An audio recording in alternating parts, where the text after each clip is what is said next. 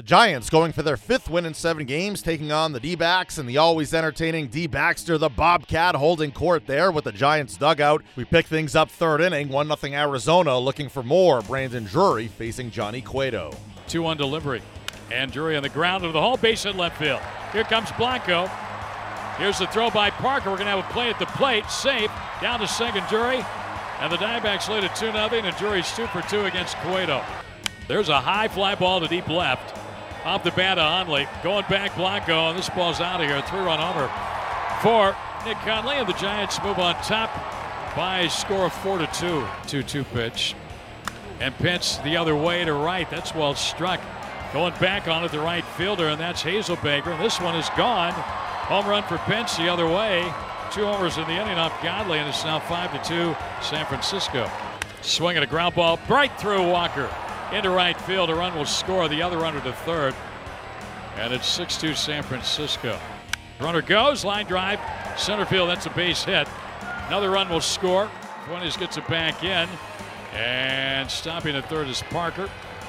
It's a 7-2 game. Hundley's got another RBI, his 4th of the night. The Giants win for the 5th time in 7 games, cruising to a 9-2 win. Johnny Cueto the victory, allowing 2 runs in 6 innings, striking out 8. The bottom of the Giants order does the job. Jared Parker and Nick Hundley combined for 5 hits, 5 RBIs, and 4 runs scored. The Diamondbacks come up short against the Giants. Manager Torey Lovullo spoke after.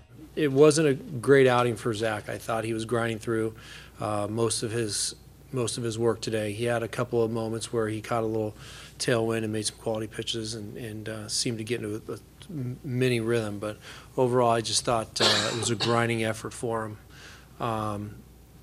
We got out to a lead. I think we had some good approaches. Brandon Drury hit the ball very well.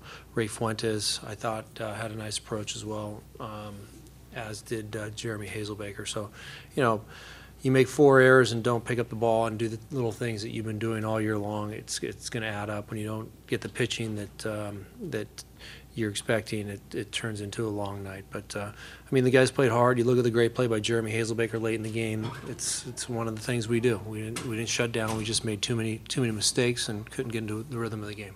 It was a very good celebration last night, and to say that I'm surprised by the day today, I'm not totally surprised by the day today, to be honest with you. And that's not to make an excuse. We should be ready. We're a type of team that comes out and functions and does well under any circumstances. But yesterday was such an emotional high. I felt like this could have been a letdown. And we played well for a few innings, just couldn't maintain what we set out to do today. Zach Godley takes the loss, allowing 6 runs, 5 earned, and 4 in the 3rd innings. He spoke after the game.